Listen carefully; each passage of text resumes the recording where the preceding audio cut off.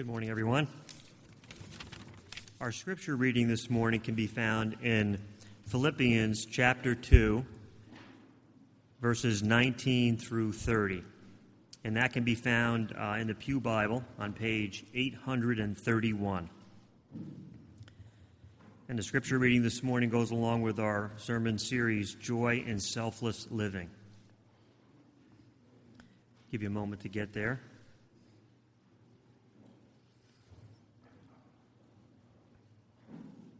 Chapter 2, starting in verse 19. I hope in the Lord Jesus to send Timothy to you soon, that I may also be cheered when I receive news about you. I have no one else like him who takes a genuine interest in your welfare. For everyone looks out for their own interests, not those of Jesus Christ. But you know that Timothy has proved himself, because as a son with his father he has served with me in the work of the gospel. I hope, therefore, to send him as soon as I see how things go with me, and I am confident in the Lord that I myself will come soon. Verse 25, but I think it is necessary to send back to you Epaphroditus, my brother, fellow worker, and fellow soldier, who is also your messenger, whom you sent to take care of my needs. For he longs for all of you and is distressed because you heard he was ill. Indeed, he was ill and almost died, but God had mercy on him, and not only on him, but also on me, to spare me sorrow upon sorrow. Verse 28, therefore I am all the more eager to send him, so that when you see him again, you may be glad that I may have less anxiety. So then, welcome him in the Lord with great joy and honor men like him, because he almost died for the work of Christ, risking his life to make up for the help you yourselves could not give me. May God add his blessing to the reading of his word this morning. Thank you, George. Let's look to the Lord in prayer as we come around his word this morning.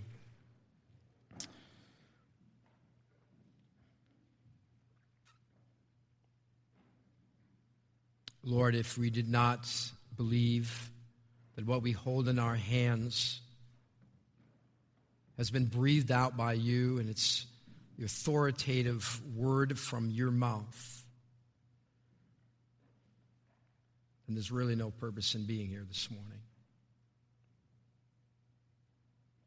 Nothing I'm going to say is about providing some inspiration apart from what you say in your word, what you have communicated to us, what you wanted to be here, right here in this passage, so that we could unpack it for our lives and we could apply it to how we live for you. And so, God, it's not about listening to me this morning. It's about listening to you. Help us to listen to you and say, speak. For thy servant is listening. I pray in Jesus' name. Amen. A true story is told of a woman who was driving through the mountains west of Denver when she ran into a snowstorm, and she was completely lost. She then noticed ahead of her a four-wheel drive pickup with a blade on the front of it. And since she was lost and the snowstorm was getting worse, she decided to follow the truck and try and stay as close to him as she could while he removed the snow from the road. And so she lined herself up behind him, and at times as she followed him, the blowing snow almost blinded her view, but she kept following the truck. The truck would go up the hill and get to the top and make this sort of U-turn and then go back down the hill. But she faithfully kept watching the truck and following the truck. After about the third time that the truck went up and then down the hill, the truck stopped, and its driver got out of the truck and walked over to the woman in the car. And he said, "Lady, what on earth are you doing, and where are you going?" he asked. She answered, I'm on my way to Denver. And the truck driver replied, well, you'll never get there following me. I'm just plowing my driveway. It matters whom you follow. It matters whom you follow. Like the bumper sticker that says, don't follow me, I'm lost. It matters whom we follow. Whom are you following? Each of us has a catalog of people we admire. We read about them, we watch them, we might even mimic them. Because those we admire, we watch, and those we watch, we are often influenced by and may even conform to. It matters whom we follow. One writer so insightfully put it, 5 years from now, you will be pretty much the same as you are today, except for two things: the books you read and the people you get close to. It's the second part of that which has our attention this morning. It's safe to say that you will eventually become like those you admire, study, watch, and spend time with. The question is, are they worth watching? Are they worth following? We come to a section of Scripture this morning that at first pass, there doesn't seem to be a whole lot there. You might wonder how these verses in Philippians 2 that George just read, how these verses here could speak to Christian living as we work out our salvation, as we saw last week. I mean, no one's favorite verse is found in this passage of Scripture. I have yet to hear anyone say, a verse that has been meaningful to me in my Christian walk has been Philippians 2:19 or Philippians 2:22. I mean, how can the mention of travel plans of two guys be meaningful and relevant to our personal lives? Well, I want to take you back, a very brief review here of where we've been in our time in Philippians. Paul, the writer of this book, is in Rome under house arrest, awaiting a trial. The church in Philippi that Paul founded is concerned for Paul, not knowing whether he will live or whether he will die as a martyr. And so he writes this letter to them to encourage them and to call them to choose joy. That's our theme. Choose joy. And Paul is a bright example of one who could choose joy even in the midst of worse circumstances. We find these words at the end of the section we read last week. You can look at that, chapter 2. Verses 17 and 18, just prior to what was read. Chapter 2, verse 17 says, this is Paul speaking, but even I, if I am being poured out like a drink offering on the sacrifice, a service coming from your faith, I am glad and rejoice with all of you, so you too should be glad and rejoice with me. See, Paul's joy just pouring out here. And Paul is a life worth watching, a life worth following. He chose joy. And he lived a selfless life. He lived a sacrificial life. That's the pathway to joy. Paul then presents to us two compelling living illustrations of what he's been talking about. Well, what has he been talking about just in the last couple of weeks as we've looked at it? That joy is found in selfless living. That joy is found in sacrificial living. And Jesus Christ is the ultimate example of a downward journey of one who had everything but made himself nothing. Jesus descended, decreased, and downscaled that he might accomplish the purpose of God, namely, to demonstrate his love by taking our place on the cross to pay the penalty of our sin. And as we have seen, our attitude should be the same as that of Christ Jesus. Just as Jesus chose to go down all the way to giving himself away for the benefit of others, we too are expected to do the same. Philippians 2, verse 5. As Christ was obedient to the point of death, therefore, Paul said, work out what God works in with fear and trembling, as we saw last week. And if anyone was in doubt as to what that working out looked like, Paul says, do everything without complaining or arguing. How did we do this past week? The chuckle tells me something. I could do the same.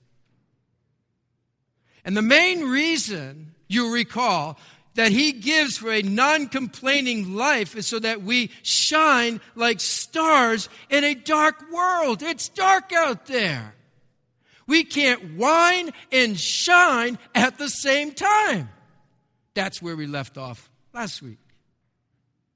Now, if you're writing this letter, and you had an example or two of what you've been talking about, this would be an appropriate time to mention them. It's as if Paul at this point says, in case you wonder how such exhortations are to be lived out, here are two compelling illustrations of what it looks like. Here are two guys who are examples of the exhortations given over the last two chapters. Whom should we follow? Which Christians should be our models? Meet Timothy, meet Epaphroditus. Two guys worth watching, two guys worth following.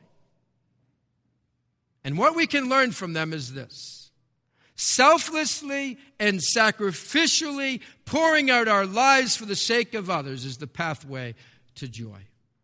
That's the bottom line for this morning. Selflessly and sacrificially pouring out our lives for the sake of others is the pathway to joy. And we're going to see an example of selfless living and an example of sacrificial living in Timothy and then Epaphroditus. First, there's Timothy, as Paul speaks about in verses 19 through 24. And the overall thought here is, and that's what I want to give you, we're not going to unpack every single verse on this. You're going to have to cut me a little slack on that. We're going to kind of do some broad strokes here. But read the passage. Make sure it's coming out of here, of course. But here's the overall thought as it relates to Timothy. Timothy displays and demonstrates genuine concern for the welfare of others. Timothy displays and demonstrates genuine concern for the welfare of others. He is selfless. Now, what do we know of Timothy? Well, Paul mentions him at least 20 times throughout his letters. Timothy was with Paul in Philippi when it all began. So he has a proven track record. Paul says that, matter of fact, in verse 22. Verse 22, but you know that Timothy has proven himself. The thought here is of proof after testing. It describes proven character or tested value.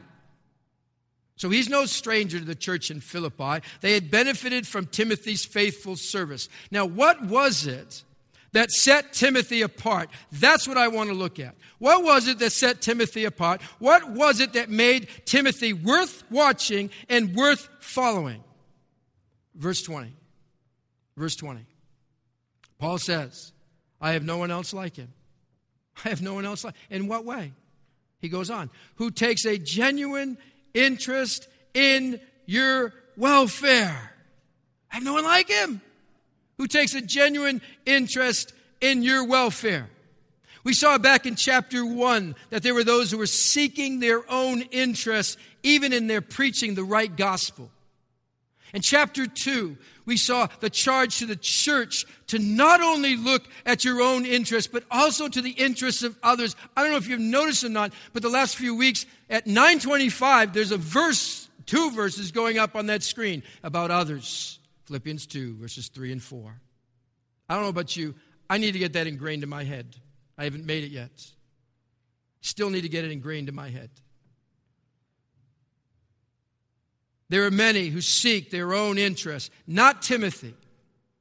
He was genuinely concerned about others. Whom are you watching? Whom are you following? Someone like Timothy? See, Timothy-like people are not too difficult to identify.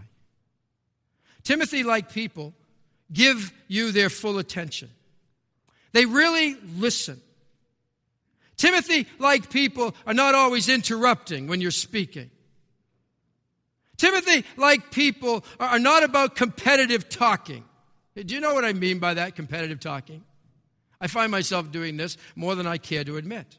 It is when I am hearing what you're saying and then relay my own personal situation so that somehow I come out ahead of you.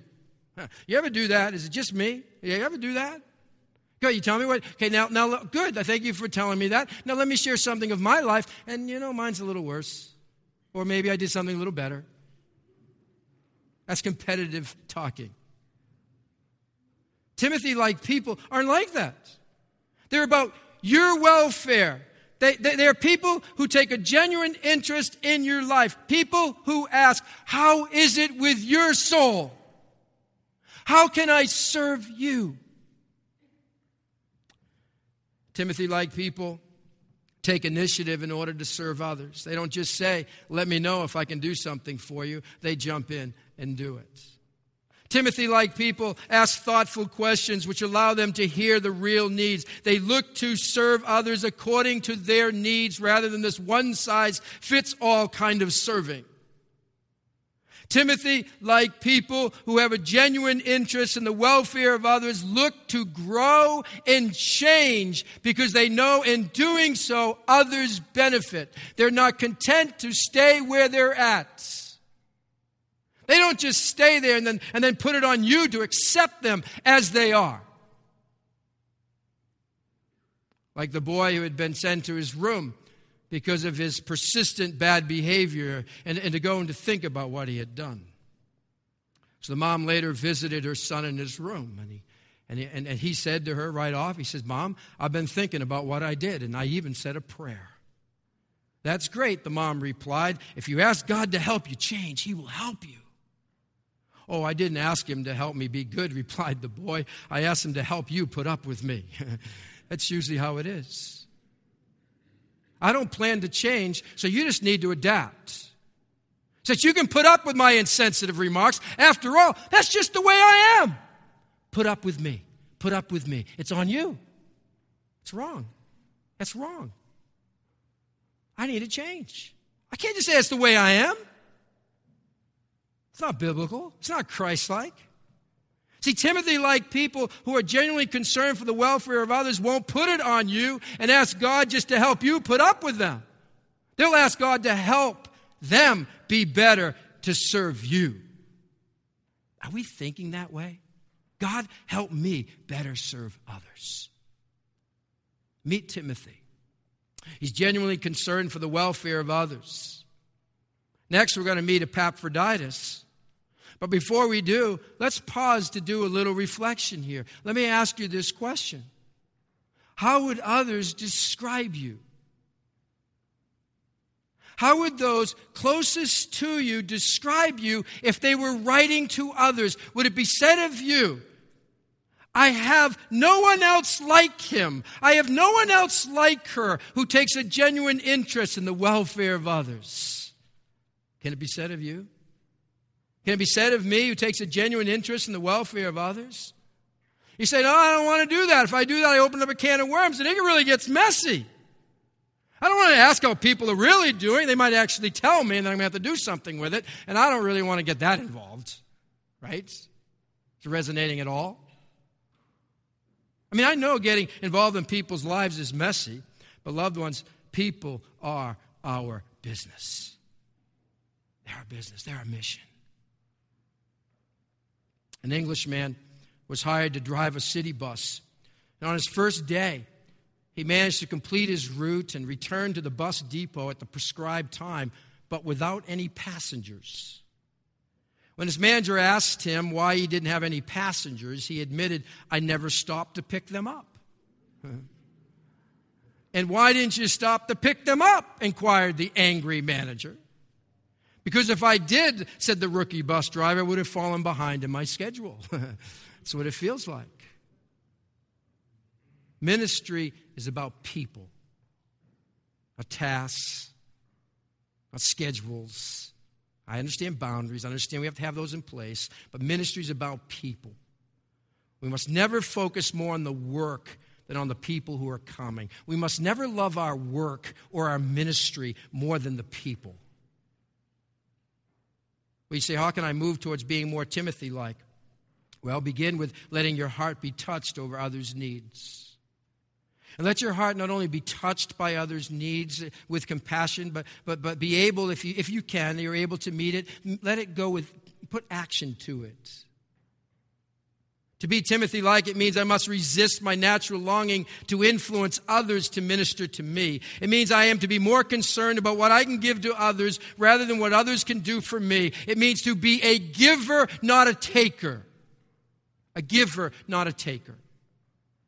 You know, there are modern-day Timothys right here in this church who look after the welfare of others over their own needs. Those who take the time after an event to clean up a little for the next group that might be coming in. That's looking out for others over yourself. Because who doesn't want to go home right then? There are those who quietly and faithfully get things ready so that we can enjoy fellowship in the ark. There are those who roll up their sleeves and help out a widow in the church. There are those who spend hours cleaning up a basement. Those who care enough to listen to a fearful saint. Those who care enough even to confront. Yes, right here in this church, there are those who care enough to drop what they're doing, to write a note, to take a phone call, to stop by, to send a text, to surprise you with a cup of coffee or something else. There are those who give of their precious time to serve on a committee, in a ministry, or to be a friend. Let's find ways to display and demonstrate genuine concern for others. The opportunities are endless. Let's watch and follow those who are Timothy-like. You really should be able to spot them, because you know why they're so easy to identify more than anything else is because they're joyful people. They're joyful people. There is joy in selfless living. Well, let's meet Epaphroditus. Epaphroditus. No one names their kid Epaphroditus today for some reason. Paul speaks of him in verses 25 through 30. What is it that stands out in this living illustration more than anything else? What is it? What is the overall thought as it relates to Epaphroditus? It is this. He displays and demonstrates sacrifice for the cause of Christ. He displays and demonstrates sacrifice for the cause of Christ. He lived sacrificially. Now, here's the situation with Epaphroditus. He was part of the church in Philippi. And when the church got word that Paul was in prison, they sent Epaphroditus to go and bring a financial gift to help Paul. He was chosen to go, not because the church couldn't wait to get rid of him. You don't want those kind of people. Please take him. We don't want him. That wasn't the reason. It's because he had a proven faithfulness. He would not have been chosen to bring a financial gift unless the church trusted him. And along with bringing this gift, he was to be of help to Paul and to minister to Paul. And that he was, for Paul speaks well of him, referring to him as a fellow brother, a fellow worker, and a fellow soldier. So Epaphroditus arrives with a gift. He serves Paul for a time, and while he's there, he becomes very, very sick. The church really didn't know how ill he was until Paul would send him back later. But nonetheless, it was a double blow for the church, which not only felt the loss of Paul, but now would carry this extra weight of the man they sent to minister to Paul, which didn't turn out as they figured, as they planned. Some might even thought, what a dud. Why did we send Epaphroditus? Goes there and he gets sick. He's supposed to help Paul, and Paul's probably now ministering to him. Whatever might be going through their minds back home, news of this illness got back to them somehow, and this bothers Epaphroditus. Verse 26.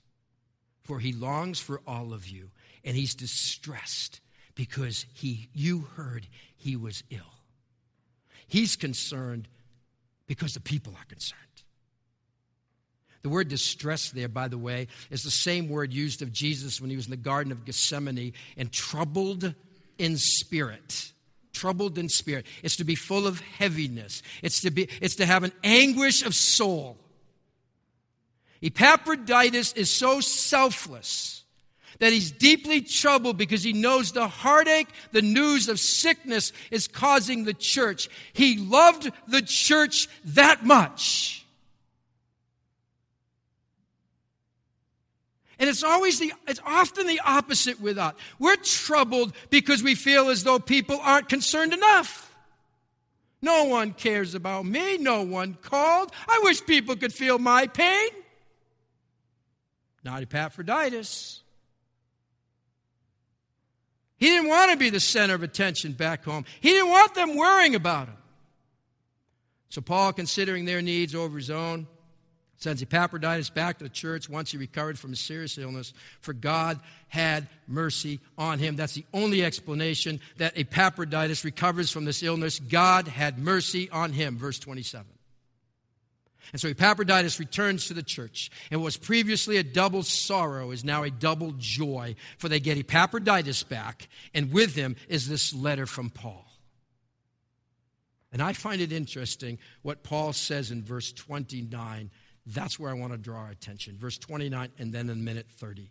But verse 29, he says to the church, welcome him, Epaphroditus, in the Lord with great joy. There's our theme again. Welcome him. He's coming back. He's coming with this letter. Welcome him. And I ask the question, why does Paul feel the need to tell them that?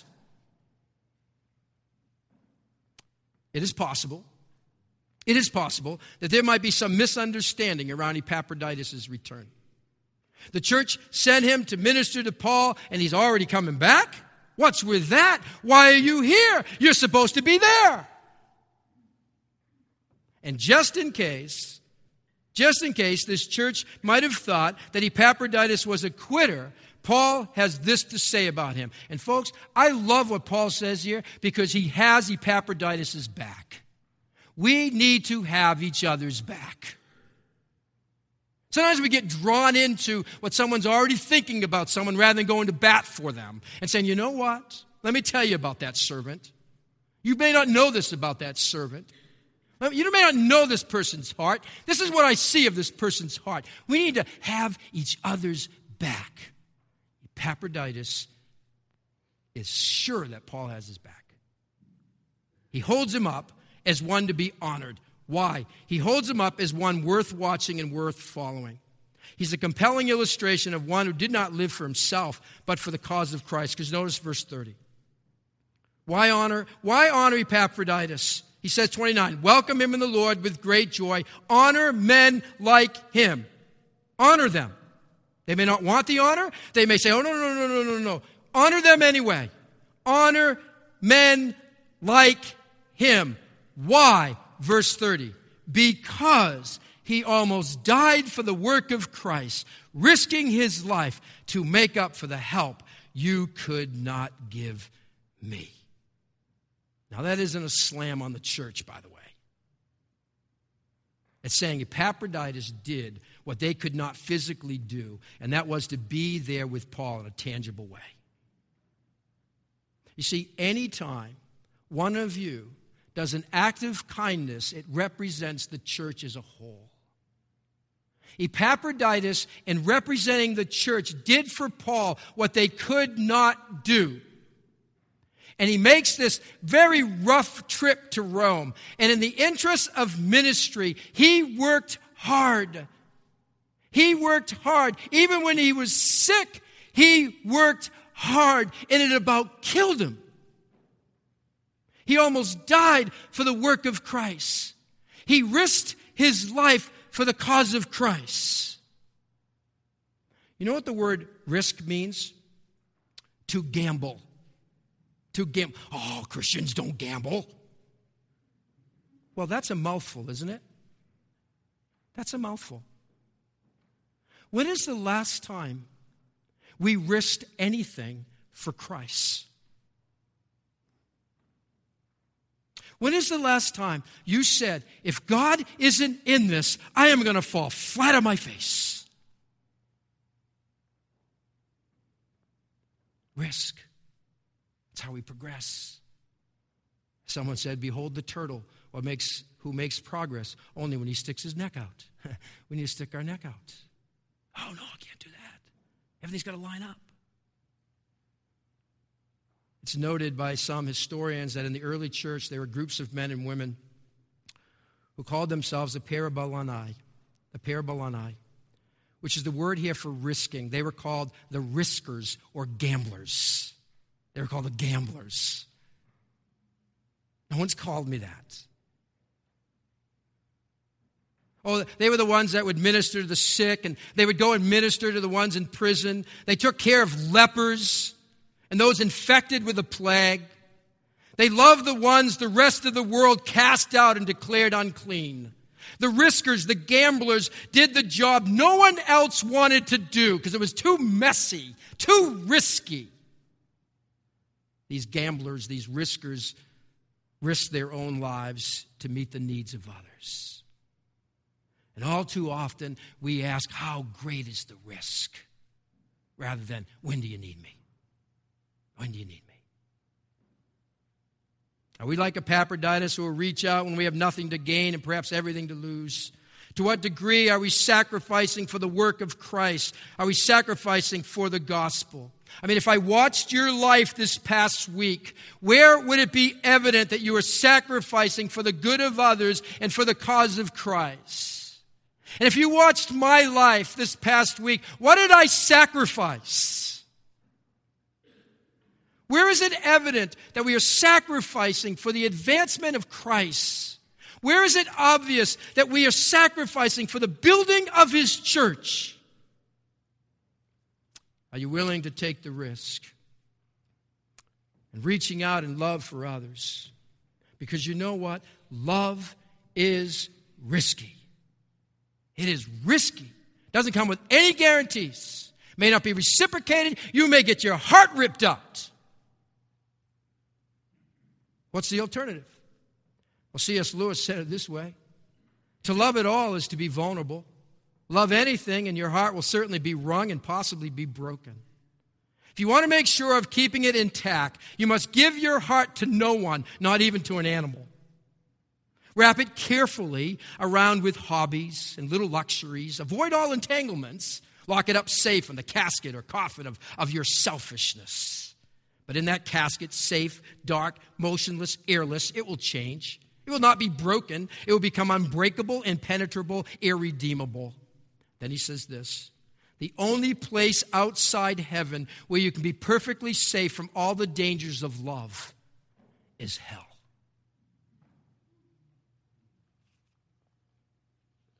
Epaphroditus-like people don't prefer their own personal security over personal sacrifice. They say, I'll take the risk. Watch people like this. Study people like this. Read about people like this. Spend time with people like this. They're worth watching. They are worth following. Are you? Are you worth watching?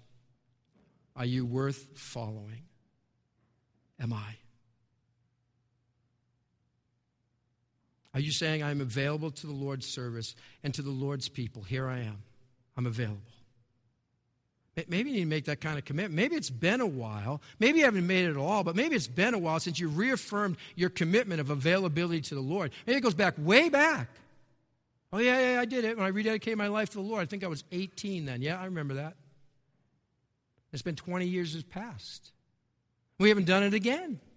Maybe we reaffirm our commitment to say, I'm available to you, Lord. Whatever it is you want me to do, I will sacrifice, I will lay it down for you. I am totally available to the work of God, and I'm totally available to the people of God. I am totally available to the cause of Christ. I am totally available to the gospel. It reminds me of the quote, the world is yet to see what God can do with a man fully consecrated to Him. And D.L. Moody added, and by God's help, I aim to be that man. Imagine with me the kind of impact it could have if 225 people in this room did that. By God's help, I aim to be that man, that woman, that young person. here I am, Lord, ready to serve you, rather than I have to serve here. I have to serve here. People who are truly living sacrificial lives don't even think of it as sacrifice. They serve with joy. There's joy in sacrificial living. There's joy in selfless living. Selflessly and sacrificially pouring out our lives for the sake of others is the pathway to joy. And before we just kind of chalk up or conclude that these two guys were uniquely gifted, or they were uniquely exceptional, or they had the right temperament for this, or they had the right personality, whatever else you may want to come up with to get yourself off the hook, listen, these two guys were ordinary men. They were no different than you and me. They were sinners who, left to themselves, wanted their own way and would look after their own interests and their own comforts. So how can we explain this? What is the only explanation for two such compelling examples? The only explanation for this kind of working out, this kind of selfless and sacrificial living, the only explanation is the effect of the gospel on their lives. And so rather than leave this morning and go, wow, what servants, we need to leave here with the explanation impressed upon our minds and our hearts. For what we have here is the effect of the transforming power of the gospel on two men's lives. We need to leave here saying, what a Savior. What a Savior. He came down to this earth. He made himself nothing. He took the very nature of a servant. He became obedient to the point of death. Wow. Why? Because of his concern over the welfare of sinners. He did not look at his own interests, but to the interests of others. Wow, what a Savior. Christ didn't just risk his life like Epaphroditus. He gave it. He gave up his life for us. That's the only explanation of the two examples of Timothy and Epaphroditus. What a Savior. And if we are to be like Timothy and Epaphroditus, it is to be rooted in the gospel. If we are to be a life worth watching, a life worth following, then the gospel must transform us. The thing about the gospel is the direction in which it points, is it not? The gospel is other-centered, right? Christ came from his place to our place to take our place so he could redeem us. And Jesus was about your welfare. What's the response to that? Live selflessly and sacrificially for him, all out. Be called riskers or gamblers for Christ. There was a 6-year-old girl who became deathly ill with a dreadful disease. To survive, she needed a blood transfusion from someone who had previously conquered the same illness. The situation was complicated by her rare blood type. Her 9-year-old brother qualified as a donor, but everyone was kind of hesitant to ask him since he was so young. But finally they agreed, let's go ask the 9-year-old boy, her brother. The doctor carefully and tactfully asked the boy if he was willing to be brave and to donate blood for his sister. And though he didn't understand much about such things, the boy agreed without hesitation. Sure, I'll give my blood for my sister. Well, the time came, and the boy lay down beside his sister, and he smiled at her as they pricked his arm with the needle. Then he closed his eyes and lay silently on the bed as the pint of blood was taken. Soon afterwards, the doctor came in to thank the young boy. And the boy, with quivering lips and tears running down his cheeks, asked, "Doctor, so when do I die? Will I start to die right away?" At that moment, the doctor realized that the naive little boy thought that by giving his blood, he was giving up his life. So the doctor quickly reassured the boy that he wasn't going to die. But amazed at his courage, the doctor asked, "Why are you willing to risk your life for her?" "Because she's my sister, and I love her. She's my sister, and I love her." "Epaphroditus, why are you willing to risk your life for Paul?" "He's my brother, and I love him." follower of Jesus Christ, why would you ever even consider risking your life for Christ? He's my Savior, and I love him. That's the only explanation. It's the only explanation. Let's live that way for God. Let's pray.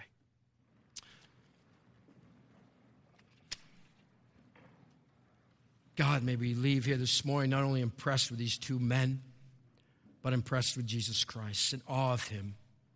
That we leave proclaiming, what a Savior.